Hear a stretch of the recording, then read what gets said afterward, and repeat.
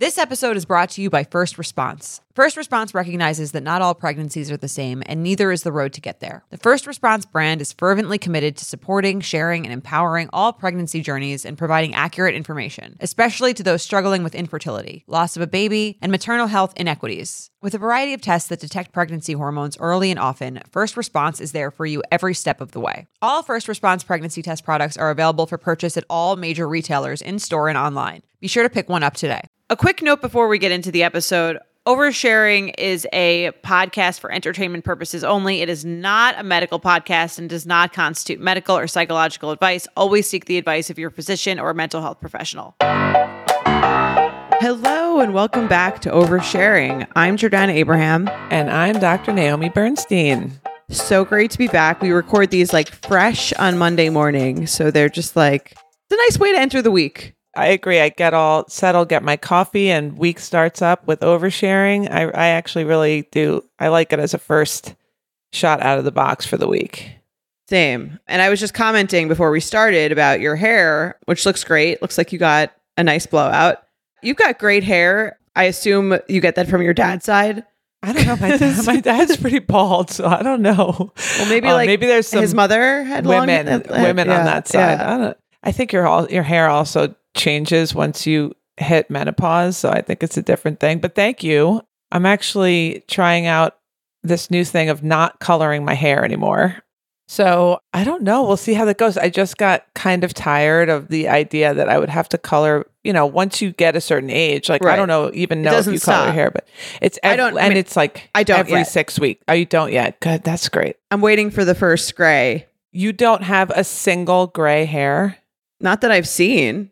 Wow, that's really great. Unless I'm just not observant or not wearing my glasses. I'm sure you're not. So I don't have any kids yet. Maybe they come in as soon as you start. Yeah.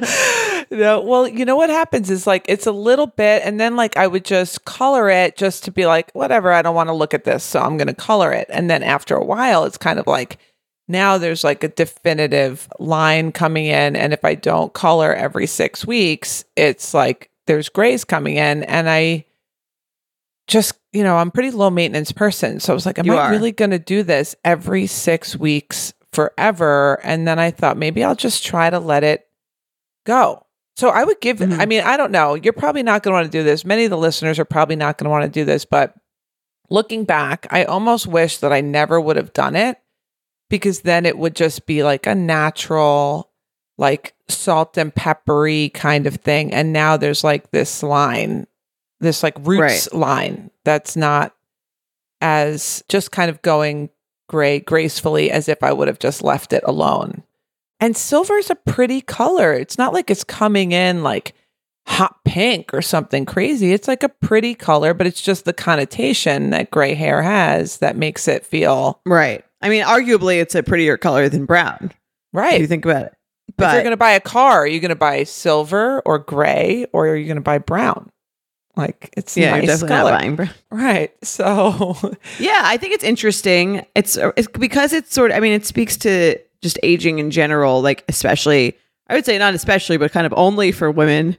Right. You're now caught in this trap of the Botox and the hair dye and all these things to pretend that you're not the age you are to seem younger. They don't have to do any of that stuff. They are supposedly looking better as they age. That makes them look more distinguished. Right. Yeah. It's really not fair. And I think I want to also in some ways try to practice what I preach in terms of acceptance, so you can't be accepting your aging while at the same time. And it's one thing, I guess, if you're doing certain things that are in general healthy for you to protect you against certain aspects of aging, drinking water and not smoking and doing things like that, or even I guess, I don't know, even Botox, if you're doing that once a year or something, but every 6 weeks be looking in the mirror and fighting against this thing felt to me a little bit I just wanted to lean into it a little bit. So we'll see. Right. Honestly, I think you could pull it off. I don't know that I could. I think you... Well, that's why I have the blowout, because I think you need a nice, sleek look if you're going to go. The wiry, frizzy gray isn't exactly a great look as a nice, smooth, sleek, Yeah, it has a different vibe. And I also just think you kind of give off these like Mother Earth type vibes, which you that's can go with. exactly what I'm going for. Thank you. Grandmother Willow. Let's back that up. Yeah, I mean, it's funny, but I always think about this, like, where's the line? And again, I've gotten Botox. Would like to look young for a while. I think I'm kind of like, where's the line between Botox or hair dye and makeup and, you know, Spanx and, you know, all these things? Like, I do kind of feel like it's personal preference. Like, if that's like something that gives you pride and you want to, like, you enjoy the maintenance of it, then I think it's fine. Right. If it feels like unnatural. And I feel like for you, it doesn't feel, I agree, it doesn't feel like something that you kind of preach, something that you speak about. It doesn't feel like your vibe necessarily. Not that you're like going into constant bouts of plastic surgery, but I just don't really feel like you're one of those, like, I need to keep up appearances physically kinds of people. Right. Which there's nothing wrong with if that's you. It's just kind of like staying true. I think it's more about staying true to who you are. You know, and I think acceptance means different things for different people. You could be like, I'm aging and I'm accepting the parts of aging that there's nothing I can do about them. You know, like if your hair is something you can do something about and you don't mind doing it, then go for it. And there are going to be plenty of things that come with aging that there's nothing you can do about, and you can lean into just accepting those parts of it. But I think it's when you get into that place where you're just like not able to accept yourself as you are, where it just ends up creating the mental strife that, you know, it's like you're swimming upstream at a certain point, which is where I got to with the hair, where I'm like, I'm just not going to keep doing this. Yeah. And I've had like not the same experience, but I went off birth control like 6 months ago. And it's funny, I always thought I had great skin. I was like, I just have great skin. Like, I'm just courtesy of genetics. Sure. Now I'm like, oh, this is who I actually am. Right. I do not have great skin, like, at all. Like, my skin is actually pretty bad. Right. And that was like a big psychological hurdle for me. Mm-hmm. Where I'm like, oh, I was living in like a delusional fantasy where I thought that I totally, you know, knew my body or knew who I was. And then I go off this external thing and I'm like, this is who I am. And it was like very upsetting for me in the beginning, especially because that was like sort of something that I internalized as something about me.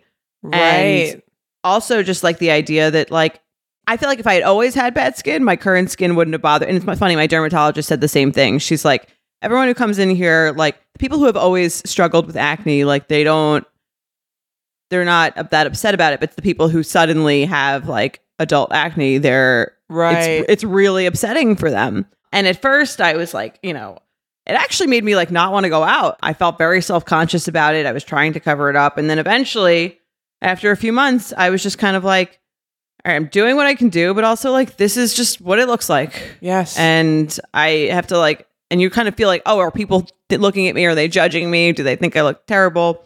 And maybe they are, but at the end of the day, it's sort of like, this is the reality of where I am right now. Totally. Yep. It's really interesting experience because like you said, it's like all relative to what you're used to for yourself. And even like you said, kind of, you created a little identity around having nice skin. Mm-hmm. And then it's gone. But I think all these things I think are an opportunity to accept yourself. And that is going to bring you the most peace, you know, out of anything that you can do, just accepting whatever it is, whether it's weight or your skin or your hair or, you know, whatever comes your way. But I do think that, you know, like if you go out and you meet a friend and she has like a couple of pimples on her cheek, you're not like, you might notice it. And you're like, oh, she's got a couple of pimples. Now I would like it. I'd be like, great. I feel better about myself. Totally. Misery loves company. But you're not going to think about it beyond that 1 second of maybe noticing it and moving on with your life, you know, or even like you said, you might feel like, oh, great, she's human too. Like she's not perfect. That makes me feel a little bit more comfortable. So I think sometimes thinking about how you'd react to other people that have that thing. Like I saw this woman and, you know, we were out in a restaurant and that's what kind of inspired me. I saw this woman who had this, like, she had a young looking face and she had this beautiful gray hair. And I wasn't thinking like, oh, what a hag. I was like, wow, she's like really owning it. And I thought it was super cool, So I think you have to, sometimes remind yourself, like, I'm not going to really be judging other people for pimples on their face or having gray hair. And they're probably not going to be judging me either. And if they are, then I don't really care what that person thinks about me because they're not like a super kind person. I agree. It does feel, I think, easier to do and to say if you are in a relationship, and especially in a long-term relationship where you feel like you kind of have nothing to prove or nothing. You're not trying to win anyone. Like almost when you're dating, like part of dating is sort of thinking about what other people think of you. You go on a date, you're like, what outfit do I want? Like it's all about the perceived judgment of someone else. And so I think a lot of this acceptance stuff, and I think we could probably do a whole episode on that in the future. But I think it's just and I do believe that confidence is the most attractive thing. Yes. But I can be more experimental now. Yes. That, I'm not, if I had the skin and I was going on dates, I think I wouldn't be like, it is what it is. I just don't feel like I would do that. And maybe if you were like dating at this age, you might be like, well, what is he going to think I'm old? Is he going to think that I'm, whatever it is? I think it's a totally different ballgame. So I think we should maybe in the future, we'll do a whole episode on dating and self-acceptance and confidence, because I just think that's definitely something I struggled with. I'm sure a lot of the listeners do too. For sure. And, I think ultimately what you're all looking for is someone who's going to accept you and love you just the way you are. It doesn't start off like that. It starts off with like, let me just hook you with all this external stuff. Then I'll tell you who I am. Right. And then I will reveal the truth. So yeah, but I think ultimately that's when the fireworks happen in the beginning, like in this attraction, sexual way.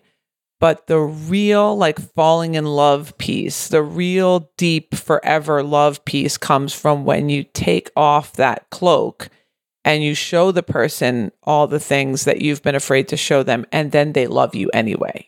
That's like what I think everybody's really looking for. So that's why in dating, I think there's a period of time in the beginning where, yes, you want to put your best foot forward, but within this is my, personal take on this, and you may disagree, but within a few weeks, within the first few dates, maybe 4 or 5 dates, you really have to start to just show who you are. And if that person is in anyway, then they're in. They're going to be more into you in some cases. Right. Yeah.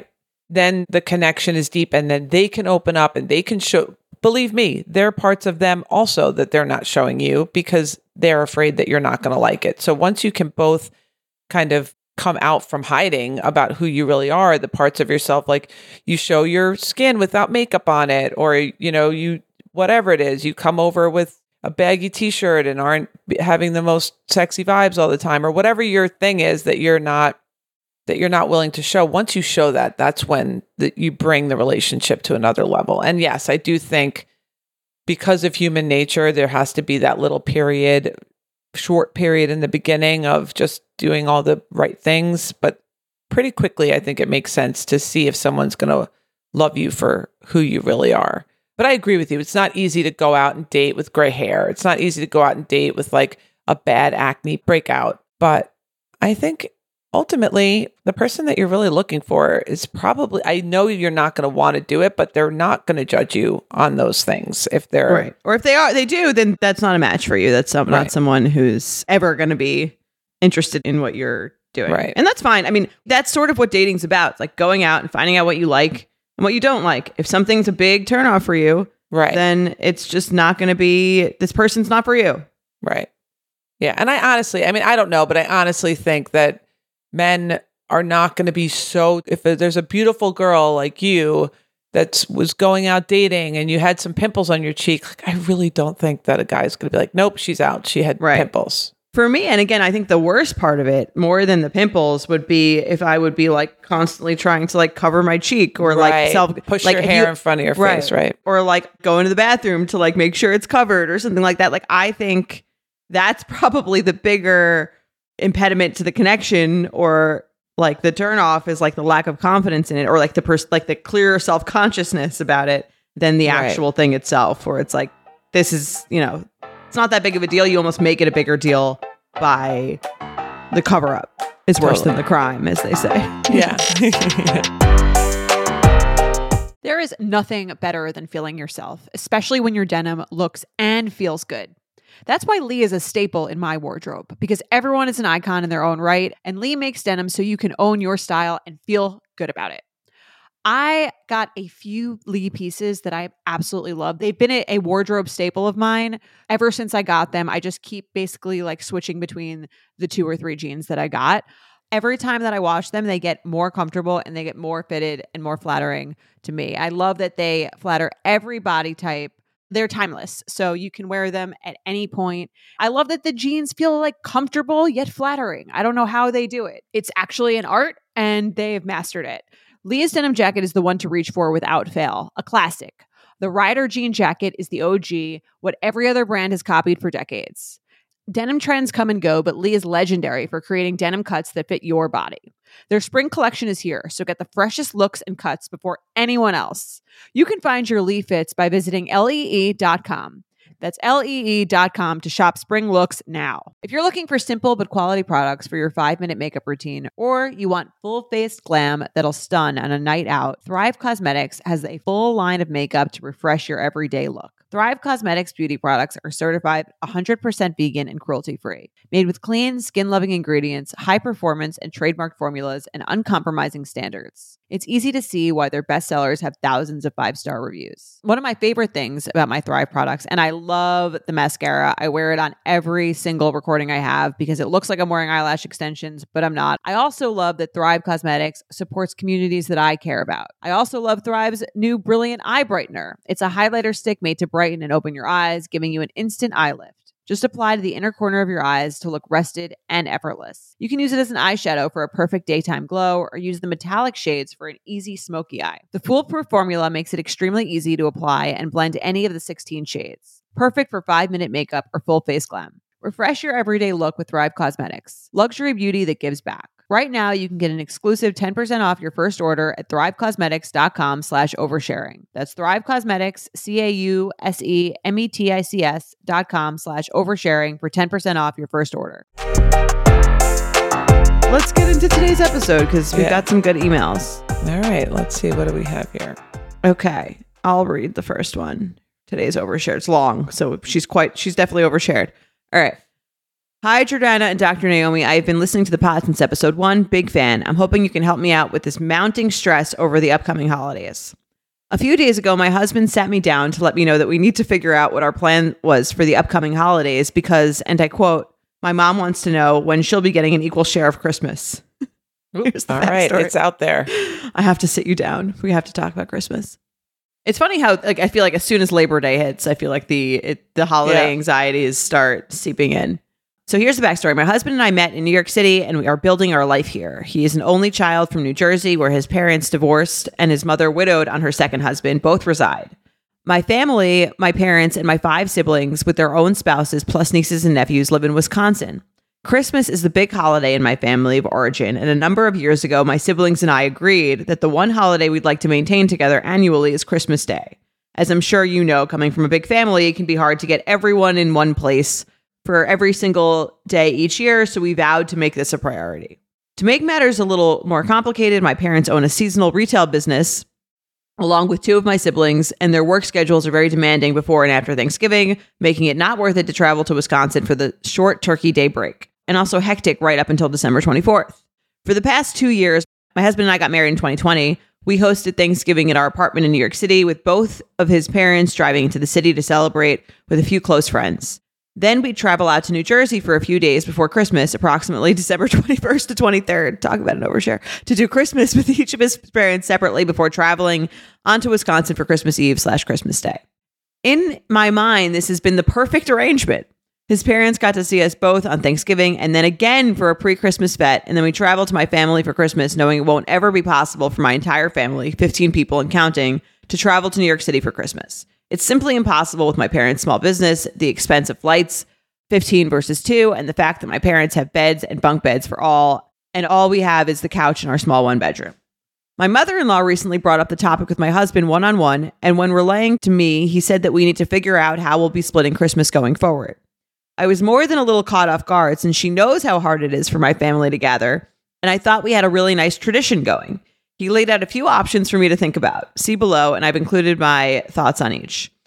Option 1, we alternate Christmas years in New Jersey and Wisconsin, doing a few days pre or post in the alternate location. For example, one person gets prime dates and the other gets the following in alternating years. My issue, his family still gets Thanksgiving due to the reasons outlined above. Option 2, his mother travels to my family for Christmas. My issue, not fair to my other sibling spouses who see my family instead of theirs on Christmas Day, including another widow in a similar situation. Also, there's not a separate guest bathroom/bedroom, so she'd get a hotel. Option 3, we split up the holiday with my husband spending Christmas in New Jersey and me heading to Wisconsin. My issue, this sucks all around. To add insult to injury, there are no traditions intact on my husband's side, and it almost brings me to tears to imagine a Christmas with no home-cooked meal, no tree or decor to make it cheery, missing my siblings all gathered around me, etc. I'm in desperate need of your advice. Thanks so much for reading.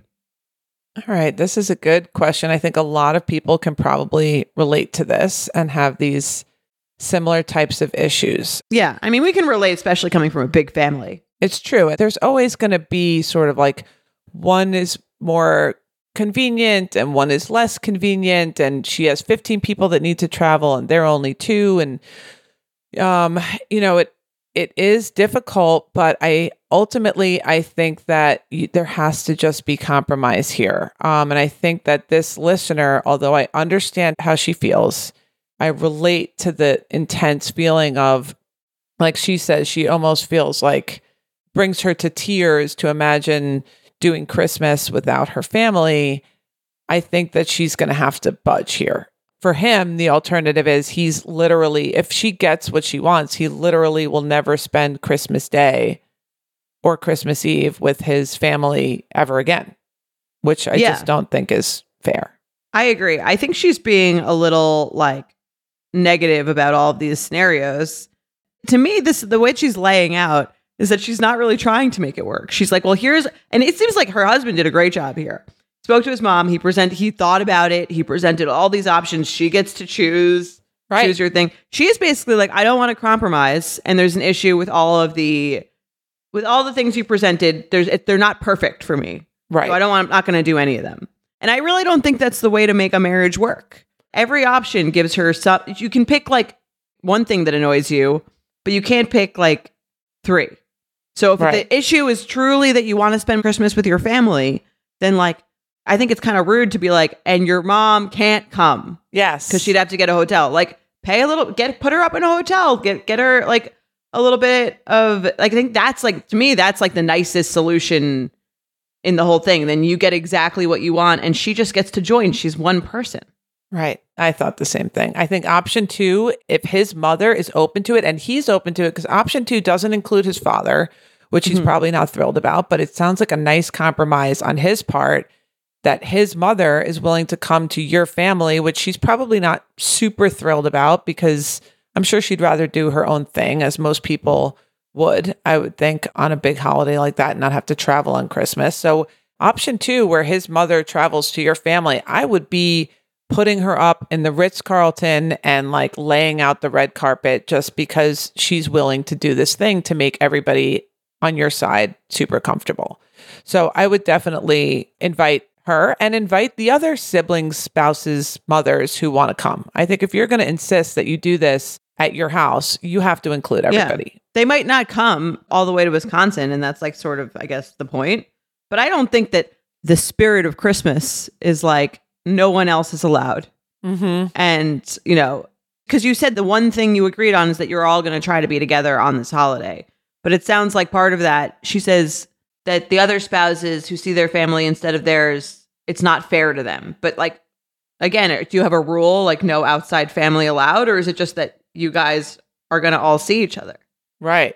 Exactly. I think you need to include everybody, especially again, if his mother's a widow and she's literally going to be alone on Christmas and your siblings, in-laws, there's a widow and she has nobody to be with, it really doesn't seem like it's in the spirit to, just say, well, we made this pact and now we're going to leave all these widowed women to sit alone in their house on Christmas with no children. So I think option 2 sounds wonderful, to include everybody who's willing to travel to come along. And I do think option 1 is another great option. If at some point they're not willing, I think a lot of people kind of do every other. And so to validate this listener, and I think this is a bigger picture, and this is a place where the two of them can gain a little bit more connection. It's really hard when you get married to part of marriage, and this sounds bad, but some of it is like grieving some losses of your childhood and your traditions with your family that you're not going to always get to participate in the same way. There's beautiful blessings where you get to include your spouse every other year or whenever they're willing to come, and you get to share in that. And that's so wonderful to share your family traditions with your spouse. But there is a part of it that is going to feel like a loss because you're losing, at least in part, some of these very special childhood traditions. And I think it's something worth talking about, and talking about it in a vulnerable, soft way of like, it's going to be really sad for me on those years when I'm coming to Christmas in New Jersey. It's going to be really hard. It's going to be sad. I'm going to be missing that. And have your partner be supportive in a way that's like, this is part of us joining our lives and creating new traditions together, is that it's not going to be exactly the same as it was. Right. Or it could be the same and you could just fly this woman out. But I mean, there's like a very like famous saying that I didn't make up, that like a good compromise is something where both people are unhappy. Right. But like, I think the bigger lesson for her, if she's thinking about marriage, like you said, as a whole, is like, not everything's going to be exactly how you want it when you want it, because that's sort of like the point. Like, right. There's an entire other person with their own wants and needs next to you. And like, that's almost the biggest thing. It's like, when you're single, you're kind of, I think, under the impression that everything you do is the best way to do everything. And then being married almost like holds a mirror up to you, is kind of like, well, here's some of the issues with like the way that you do things. And again, this isn't necessarily an issue, but I think the larger part of it is like being open to someone else's wants and needs is going to be actually the key to a long, healthy marriage. And this is just a specific example of that. But I think if she approached every compromise that her husband brought to her with this kind of like negative energy, right, it would be, that's almost to me like the biggest issue. Well, it's like, well, this is why all three options don't work perfectly for me, so I'm not going to do them. Right. I see that. And look, I think it's very loaded. I'm hoping that she's not like this in other ways. She might be, but I think this issue of family holidays is very loaded for a lot of people because it just is really emotional. And the idea of, not being able to do that again or missing out on that special time is really heavy. But yeah, I agree with you. I think that the compromise piece is she's lacking here, especially because he gives her some great options. Number 2, I think that's a steal. I think that's a do. I would clinch number 2, because if she's willing to come and he's willing to say, okay, I'm going to leave my dad behind, but at least I'll have my mother and she'll be happy. I think I would take that one. And here's the other thing. Sometimes people don't even really want to go, but they just want to be invited. Right. Like if you give option 2, and I've learned that with a lot of family members or just people in general, like if you just feel like welcoming and they know they have the option to go there, she might be like, this seems like a hassle. I'm not actually going to do that. But just the idea, like then it's win-win for you, because then you're like, oh, I'm welcoming. I've extended the olive branch. You're always welcome here. Right. And then like, again, if she comes, it's like, unless you hate her and she's like a complete toxic negative energy, like it's not going to be a big issue for you. She's just going to be like you said, in a hotel and then just coming for the day and like made so happy by that. And I am willing to bet that she doesn't come every year. Right. Personally. Yeah. And look, and honestly, I think I agree with you, but if she did, this is an opportunity for you to create a new tradition. Like you cannot, by nature, traditions are things that people really don't want changed. That's part of the concept of it. But when you get married, you have to create new traditions that incorporate your partner's traditions and what they want. So, his mother coming for Christmas and his mother baking her, apple pie or whatever it is going to be part of your new family tradition, if that's what ends up happening. I hear you. Maybe she won't come, but I think you do have to be open to the idea that it can't just be he marries you and now Christmas is exactly the way it was for you before he got there every single year going forward, and he loses his entire Christmas. So I don't think that that's fair. I think you need to lean into creating new family traditions that involve some aspects of his family. I agree. Okay, I think we helped. All right, I hope so. I'm sure other people are going to be dealing with this, so compromise.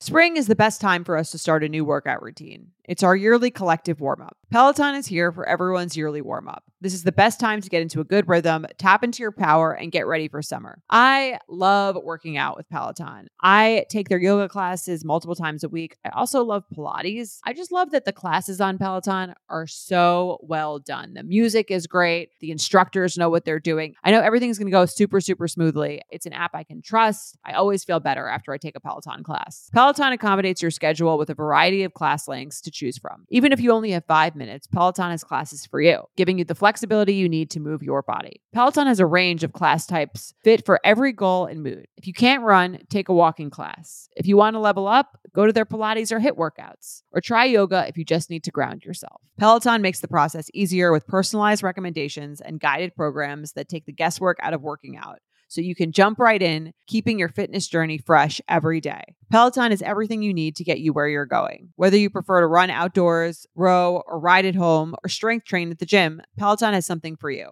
Get a head start on summer with Peloton at onepeloton.com. We've all been there. You have a question about your credit card, you call the number for help and can't get a hold of anyone. If only you had a Discover card. With 24/7 US-based live customer service from Discover, everyone has the option to talk to a real person anytime, day or night. Yep, you heard that right, a real person. Get the customer service you deserve with Discover. Limitations apply. See terms at discover.com/creditcard.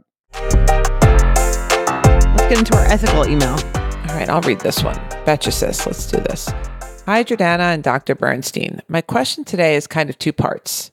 Can you tell your boyfriend that it bothers you he doesn't pay for more things, or are there some issues in a relationship that you just can't discuss? The problem here is he pays for about 50% of the things we do together, maybe slightly less. And I would agree that 50-50 is fair, yet here I am feeling upset when the bill comes and he doesn't reach for his wallet. I always offer and it feels like he takes me up on it far too much. Empty gesture.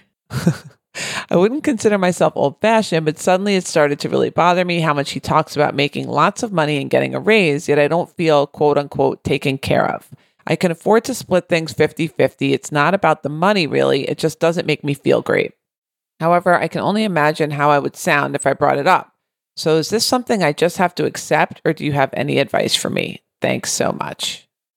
I think this is such an interesting one for the year that we're in. Like, I could struggle with this too, where it's like, yeah, I believe in equality of the sexes, right? I believe in, in a perfect world, we can split everything and we're all completely equal.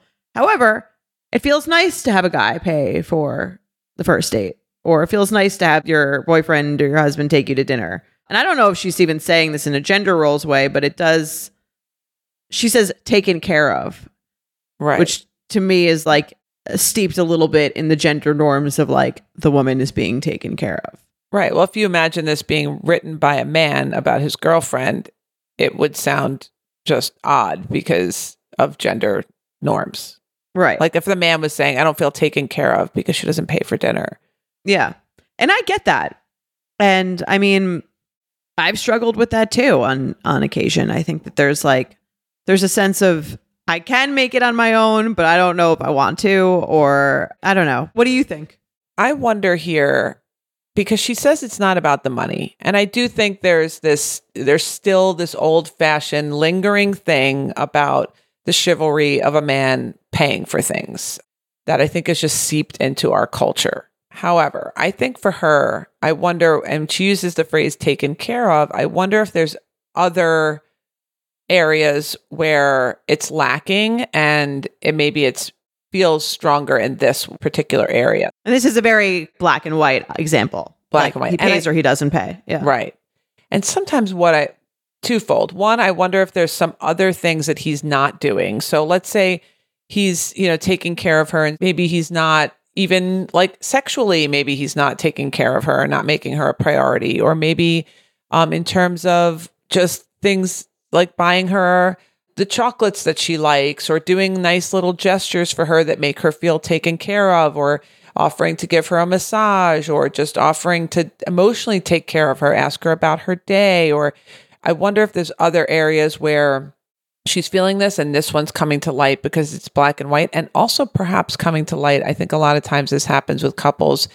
If you're in front of other people, or you're seeing things that other people are doing, or you're going out with other couples and the man is always paying. And it's like an interesting phenomenon. Like, and I don't know how this is with your friend group, but if you go out with a bunch of couples, it's like the guys that are pulling out the cards, right? And even if the girl is paying, and maybe I'm wrong, you can correct me. We have a shared credit card, and like Mike is always paying, but like he's paying with our card. Right. It feels like he's paying, but he's not paying. Right. So it's such a weird thing. Like, why is he pulling out the card? And it's a kind of almost a show. Like, if you guys go out alone together, is he still pulling out the card? Versus if you go out with other couples, who's pulling out? Like, it's almost, there's still this cultural thing that like the guy has to put the card on the table. Even like you said, if you have a shared credit card, or in this case, they don't. Mm-hmm. But is she seeing that her friends' boyfriends are paying, and then that's what's making her want her boyfriend to pay more, even though, like she said, she's not really about the money and she doesn't really care. So two things. One is it like a thing where you're comparing yourself to other people, and are there other ways that maybe you're lacking? So as far as bringing this up, that was her question, right? Can she bring it up, and how? I think if she's listening to this and she's thinking, are there other ways that I'm not feeling taken care of? Then I think she can bring that up as a whole. You know, like, I'm craving some more caretaking in our relationship, and whatever it might be, whether it's like he notices that she's out of, hand soap, and he comes over and says, oh, I noticed you were out of hand soap, I'm bringing some over, or just some little thoughtful gestures, or doing something kind for her. If he's not doing those things, or like I said, maybe sexually he's being selfish, or whatever else is going on, I would pay attention to what it really is. And if it really is about this, she might want to question why this particular thing, if it's really not about the money and he is taking care of her in every other way, why this is bothering her. Maybe there's a fear long term. If they have kids, will she be able to support? Will he be able to support her? Or will they have a lifestyle that she's looking for? So I don't think it's really about the paying for dinner. I think there's probably a bigger picture, whether it's about being taken care of in general, or maybe it's about some future fear of like a future together, and what he's going to be able to, or what type of lifestyle they're going to be able to afford together. Right. Well, yeah, I'd like to think about it also in the other way around too. I agree with that. It's probably not about this thing in particular, but like, how would she feel if he was like, I would like there to be dinner on the table when I get home. I would make me feel taken care of. Right. I'm not saying, again, this is like terrible or great to hear from anyone, but it's kind of like, it also kind of gives you, I don't think it's bad or good to have that feeling. I just kind of feel, and if that's who you are and that's what you value, and the other person is not interested in that, it's good to know that. Right. Like, part of me is a fan of just owning your preferences, even if they are not traditionally okay, or gender equality okay. Like, this is what you like and this is your preference. Doesn't make you bad. It doesn't make you good. It's kind of what makes you feel good. And if the other person's kind of like, that's not kind of how I operate, or that's not really what I'm looking to do, then it's good to know that. Right. Especially rather if they're in a dating stage than a married stage. Totally. And then I think like, because that's where resentment lies if you don't say that ever. Right. And the person thinks they're with like, to bring it back to the beginning of the conversation that we had at the beginning of the episode, it's like the person doesn't know who they're dating. The person they're dating likes when the guy picks up the check. It makes them feel good. And he might not be into that. And maybe you're not as much of a match as you think you are. And I think it's the kind of thing where you could let it go, but it might show up in other ways as you're going forward. And it's a good thing to know. And maybe maybe that's not their thing, but they're willing to do it because it doesn't matter that much to them. And I like to think of the dinner example too, of like, I like when I'm working from home that whoever I'm with, like if they brought me lunch or they made me a sandwich, I would like that. Right. And if the other person's like, well, that's not really like something I'm interested in doing, neither person is wrong, but maybe you're not as compatible as you thought you would be. Right. I do think this needs to be either one of two things. Either she needs to do some introspection about what she's really looking for or why she really needs this. Maybe there's a lack of romance in the relationship is another thing. Like sometimes just the gesture of paying for a meal makes the meal feel like more romantic. And maybe he can make it more romantic in another way. Maybe he can make the dinner reservation and pick the spot and plan a night and, do something like that. Even if you're still splitting it, he's putting the effort in. So I think firstly, I would be introspective about why you want this. And if you want it, just like you said, because you just want it or you feel like it's romantic or chivalrous or just something that's really important to you, I do think that it's okay to communicate that in a way that sounds sort of like, when we go out to dinner, it really makes me feel cared for and taken care of when you pay for it. And it would mean a lot to me if you would do that more often. And if it's an issue of he doesn't have the money or it's going to be financially stressful for him, then you have to find a way for him to make that up elsewhere. Like maybe you buy the groceries or whatever you want to do to even it out if it really is. And this is a good way to find out. Is it a financial burden for him to do that? He talks about making lots of money and getting a raise. Right. Yet I don't feel taken care of. I think that part would probably annoy me more. I kind of agree with her where she's like, I start to get irritated that he's talking about how much money he's making and he's not paying. Right.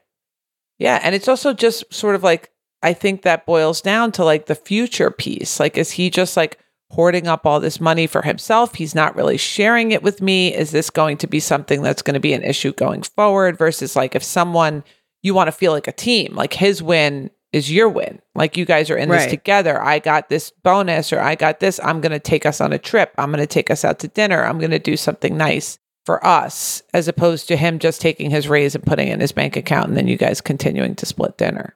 Right. And I think there's nothing wrong with saying, like you said, makes me feel really great when you treat me to dinner. I love that. Maybe bring it up at the time that he does it. Right. You can start that way if that doesn't sink in. I think sometimes that does work. That's all it takes. Kind of like we talked about last time with Don't Shoot the Dog, the book about like the dolphin training, where it's like sometimes all it takes is someone to like hear and see that you physically are like positively reacting to them doing something for them to do it more. Totally. And then if that doesn't work, then you berate them until they feel terrible about themselves. And then, they do it. And then they'll angrily slap their card on the table at every meal. And it feels weird. Yeah. Then when they do it, still doesn't feel good. That's the other route that, I used to take first. Which not recommended.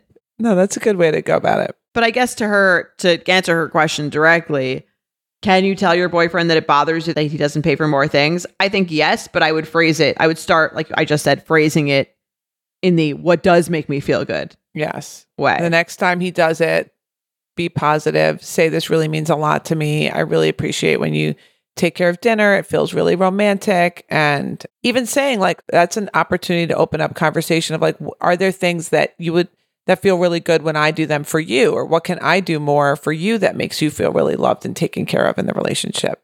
So he has an opportunity to feel like, okay, this isn't just a one-sided thing where I have to take care of you. There are ways that you can open up the dialogue and let him express what maybe you could do a little bit more of so that he doesn't feel like he's just giving in the relationship. Yeah.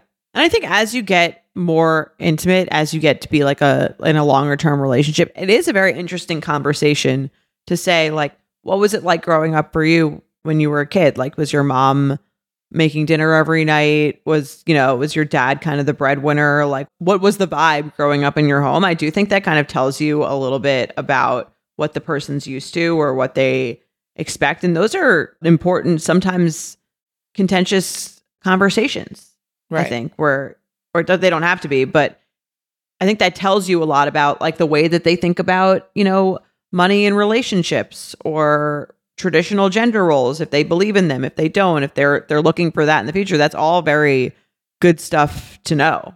Yeah. It's a great opener for a conversation about, and sometimes people will realize once they talk about where their family of origin and what that was like, that they're just automatically expecting things to be the same way. And they might be more open to shifting to meet the needs of the relationship once you're kind of like, okay, I'm just doing this automatically because it just feels like what I've seen.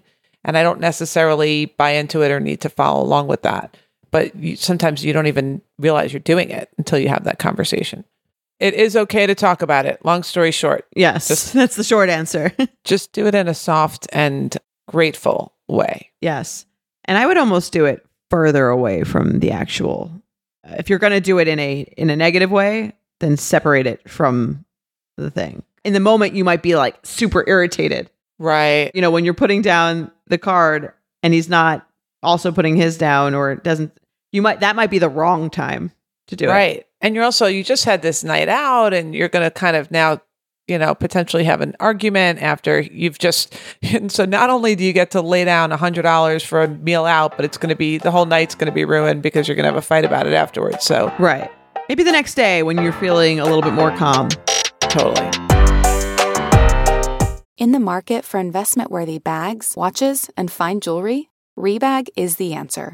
Rebag is a luxury resale platform where each piece is carefully inspected by experts to ensure quality and authenticity. Use Rebag to buy and sell finds from the world's top brands, including Louis Vuitton, Chanel, and Cartier. Head to Rebag.com to get 5% off your first purchase with code REBAGNEW. Shop today at Rebag.com. That's REBAG.com. And use promo code REBAGNEW for 5% off your first purchase. The Hargan women seemed to have it all. We were blessed. My mom was amazing. But detectives would soon discover inside the house there were the bodies of 2 women. A story of betrayal you would struggle to believe if it wasn't true. I am just praying to God, this is a sick joke. From 48 Hours, this is Blood is Thicker, the Hargan Family Killings. Listen to Blood is Thicker, the Hargan Family Killings, wherever you get your podcasts. All right, should we play some Triggered? Let's do it. Dear Jordana and Dr. Naomi, I love everything about this podcast. I have a triggering scenario. I have had 2 kids and have really struggled losing weight and keeping it off. I'm very active and go to the gym regularly, but I've never stuck to a hardcore diet. My husband is well-versed in physical fitness and nutrition because that is a big portion of his job. A friend of mine started calculating her macros and has seen a big difference, so she's inspired me to give it a shot. When I mentioned this to my husband, he gave me a long lecture and said that any online calculator I'm using is going to give me generic numbers, and so I'm just wasting my time. He told me that he doesn't think I have enough self-discipline to go through with it. He was not supportive at all, like I expected him to be, and ended the conversation with, just don't spend a lot of money on unnecessary food. How triggered can I be? Sincerely, a discouraged Betch. Yeah, I think this is pretty triggering. I think she's trying to do something that's important to her and not getting his support. I could see that feeling really upsetting, not just about this, but maybe just his lack, an indicator of his lack of support in things that she probably could use his support on. So yeah, I don't think it was like, we've heard definitely things on Triggered that have been a lot more rude, the delivery. But I think that, him saying, I don't have enough self-discipline to go through with it, that's not nice and right. Very that's discouraging. Yeah, I think that's a very triggering comment. That's like saying I have a character flaw. Right. Like, self-discipline. Yeah, that's like a big overarching thing. Right. And I mean, I'm curious to know, I guess, like, I assume this is coming from the fact that all the things that he said, I'm not assuming this might be completely off base, that maybe she's tried some stuff before that have been, that if she's quit or that she spent a lot of money on and he feels like a little frustrated with that. I'm assuming that's where it comes from. And it's not like the first time she's trying something and he's just being kind of mean for no reason. Yeah. But if he is, that's sort of a bigger issue. Yeah. It does sound like maybe he's just frustrated at her efforts not having panned out throughout their marriage or their relationship. But I do think that this is not what you want in a partner. Maybe you need to have more of a conversation here about, I know that maybe I haven't followed through with things on the past, but this is something I've been thinking about. I love your support. And the other piece, okay, so this isn't going to be the popular answer, but just to play devil's advocate. And I do agree with you. I don't think this was nice. And I think this is triggering. So I will state that caveat in the beginning. I'd give it an 8. I would give it like a 7. I agree.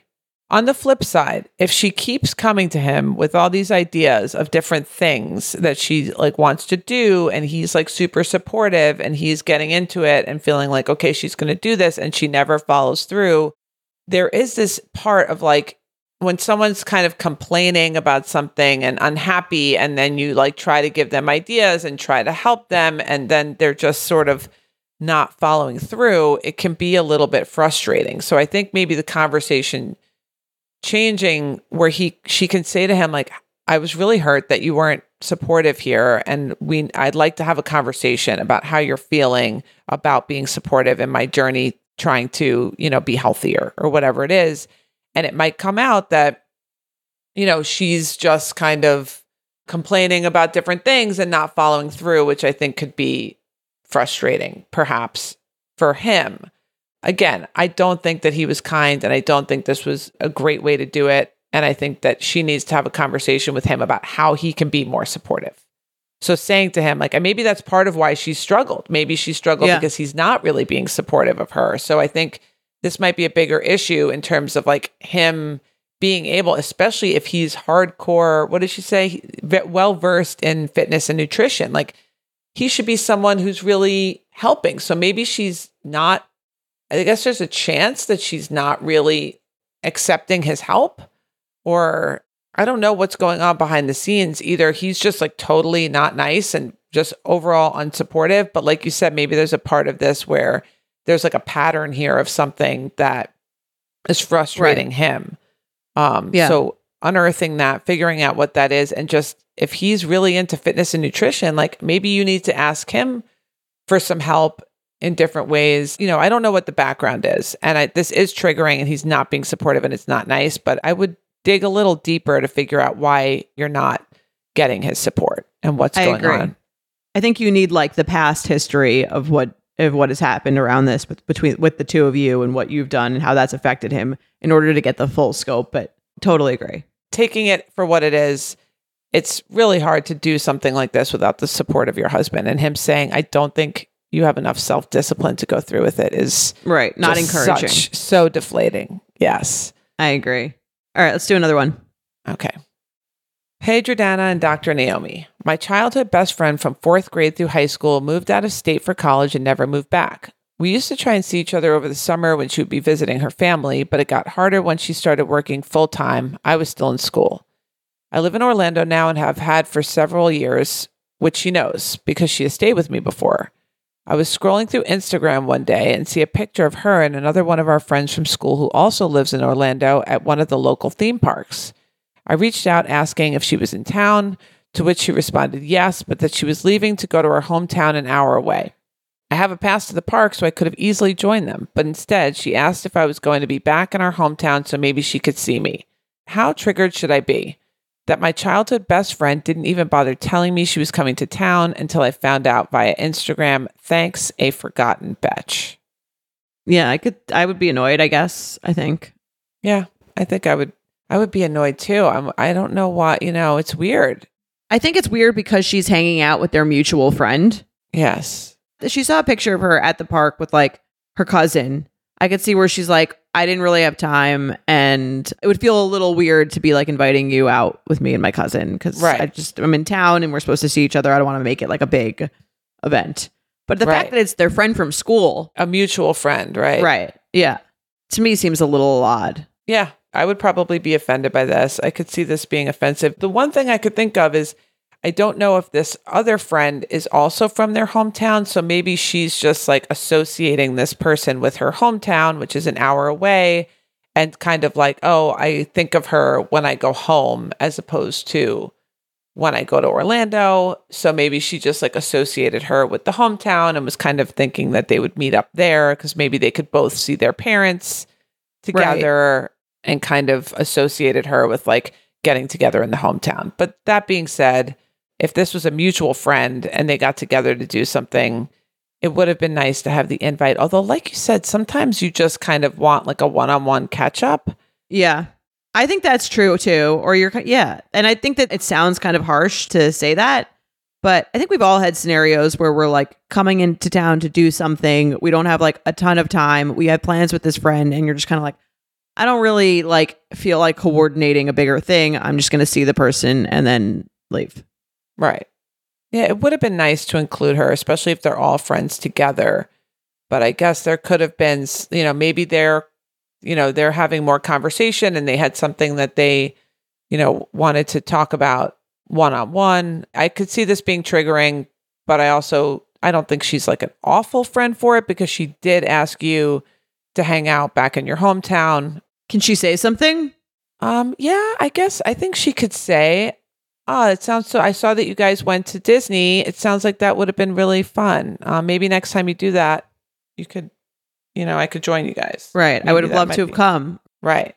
And if she's being honest, maybe she'll say, yeah, we just had like a lot of stuff that we need to catch up on, or like she's going through some stuff or what, maybe she'll give you some reason why she didn't invite you to that. But I have a feeling she's just associating. I've had experiences like that where you just like associate a person with a place and she's kind of like, okay, I'm going home. I can see this friend at home and she might want to come home too. And then she can like combine visits and see her family and see me. And, so it may have just been as simple as that, but I do think that you could bring it up and maybe she would let you know why she didn't invite you, or at least plant the seed that if it happens again, you'd like to be invited. Yeah, I agree. I think there's probably a relatively good explanation for it. Sometimes you see on Instagram, someone's like around and you're like, especially if they're not from town and they're here and then they didn't message you. And I get that like feels like a small sting. It's usually, I think, not personal. We had something happen with our brother, actually.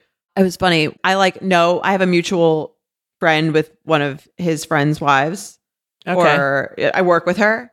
Right. And I happened to be on like a call with her and she goes, yeah, I just saw like your brother. Like, and I'm like, it's our brother Josh who lives in Dallas. Right. I'm like, what do you mean? Like in New York. And I'm like, were you in Dallas? She's like, no, he was like here. You were like, oh, this is embarrassing. Right. I'm like, what do you mean he was here? Like, she's like, oh, did I just say something like wrong or like, did I just out him? Like, it bothered me like a tiny bit, but not that much. And then I eventually, like when I happened to be speaking to him, mentioned that he's like, yeah, I was in town for like literally a day. It was like, there was this dinner. It was right there. It was convenient. It was like my friends. I was not here for a long time. I didn't want to make it like a thing that I was in town. And you're kind of like, yeah, like that's fine. It's just like, it's almost better sometimes to get the text that's like, I'm here. I don't have any time, but like, wish I could see you, but I'll see you next time, as opposed to like, I'm secretly in town and trying to hide from you. Although I don't think that was the case, but not at all. It was funny.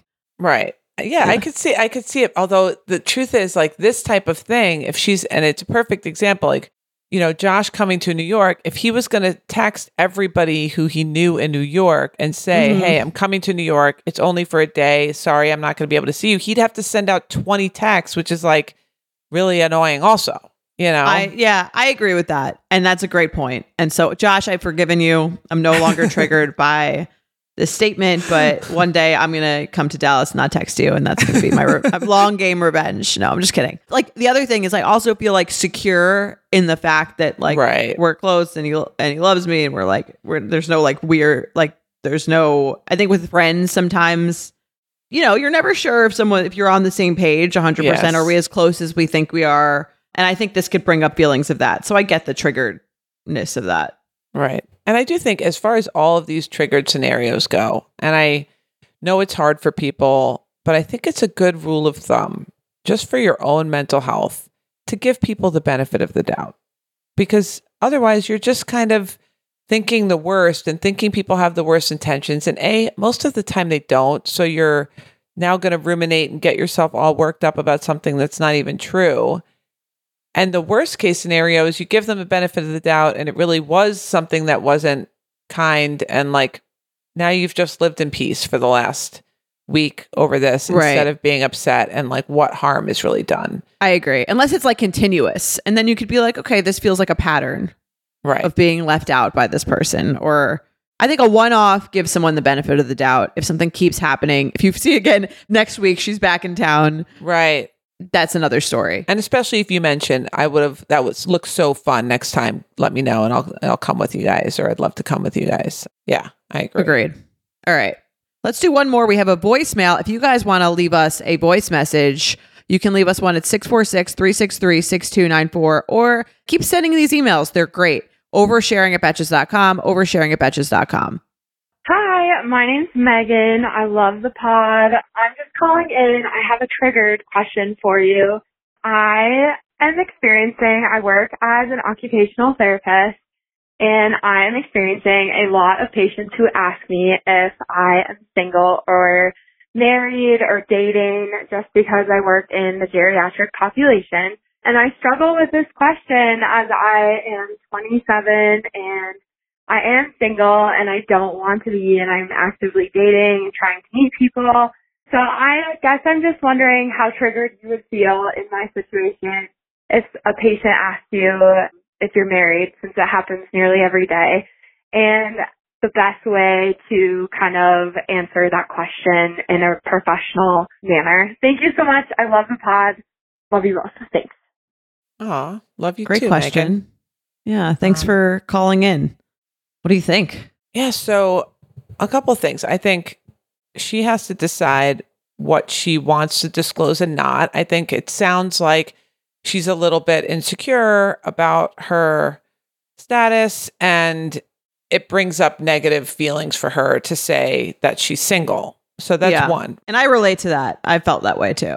Yeah, I think a lot of people do kind of feel like it's some kind of a, it's like a negative characteristic, or it means you're unlovable, or it means nobody's chosen you, or all the things that we talk about why, people feel badly about this, sort of stigma or the way they feel about themselves about being single. So I think that just is what it is. That is how she feels. We can dedicate something else to her feeling more accepting of her status. But if she doesn't want to share and she doesn't want to talk about it and she kind of wants to cut off the conversation, and as a therapist, there are ways to deal with when people ask you personal questions. And, I think she can very kindly say, if she really doesn't want to talk about it, she can say, I really enjoyed chatting with you and I want you to feel comfortable with me, but I just really don't like talking about my personal life at work. And I hope you can understand that, as a way of just saying, like, I realize what they're trying to do is like connect with me, or they're probably trying to say is, you're so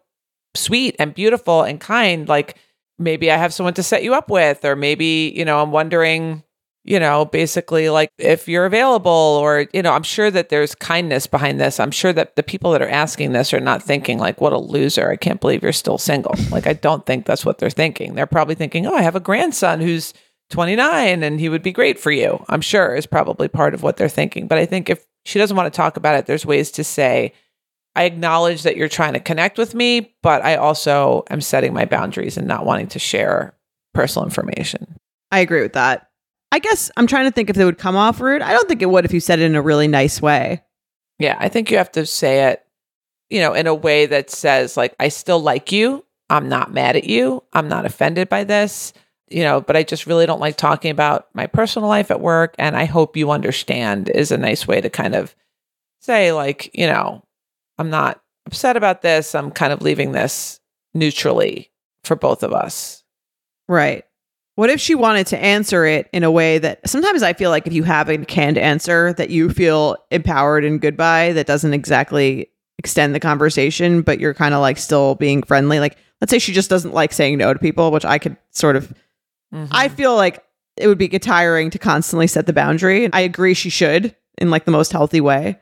And I practiced this thing when I would get asked about like dating and I didn't really want to talk about it, or it was like a negative thing for me. If you have an answer that you just give to every one of those things that sort of answers the question without leading the conversation, sometimes that can feel like, again, you feel more empowered doesn't feel as shocking every time if you know what to say.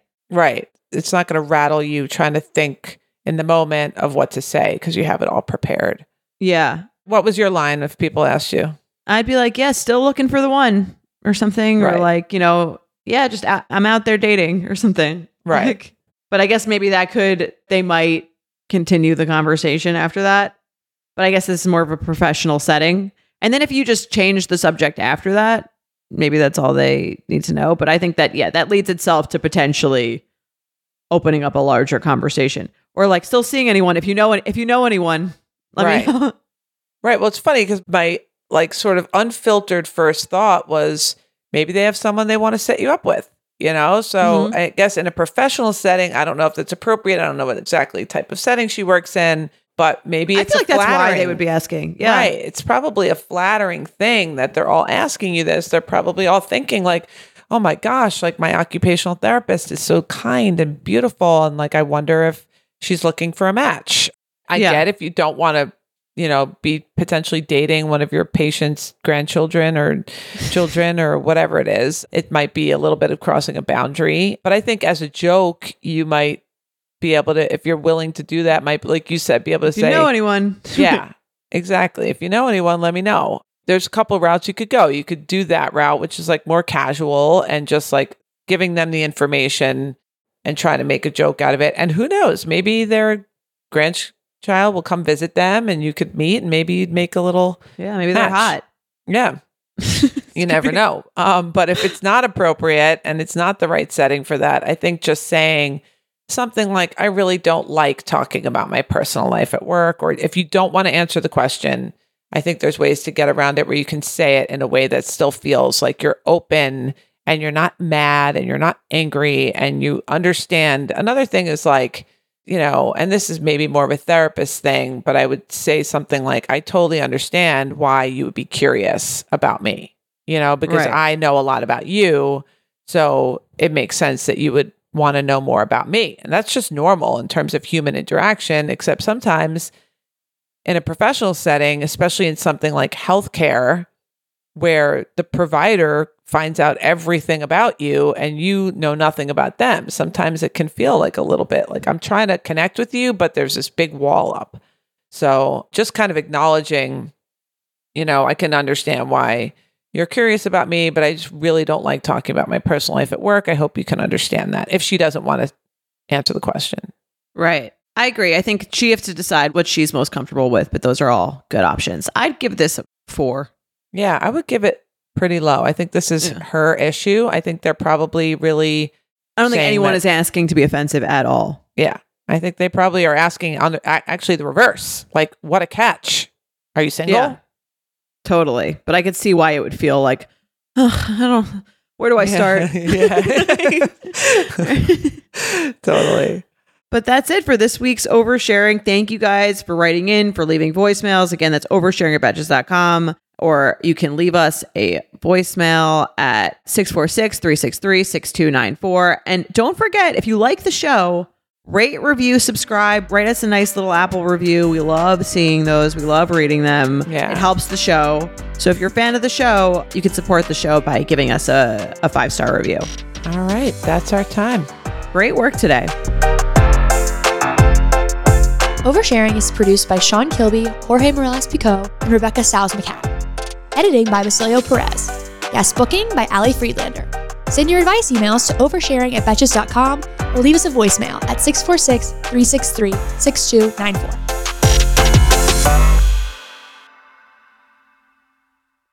Thank you to our sponsor, Netflix. Bridgerton is back, bringing us another scandalous and sexy season. And dearest gentle readers, you will not want to miss this chapter. In season 3, longtime friends Colin Bridgerton and Penelope Featherington find themselves in quite the precarious situation. The wallflower is ready to bloom, but she needs Colin's help to find a marriage match. Will these friends defy odds and expectations to find true love? And will Penelope's secret identity as famed gossip writer Lady Whistledown destroy any chance she may have at love? You shall have to watch and see. Watch part 1 of Bridgerton, only on Netflix May 16th.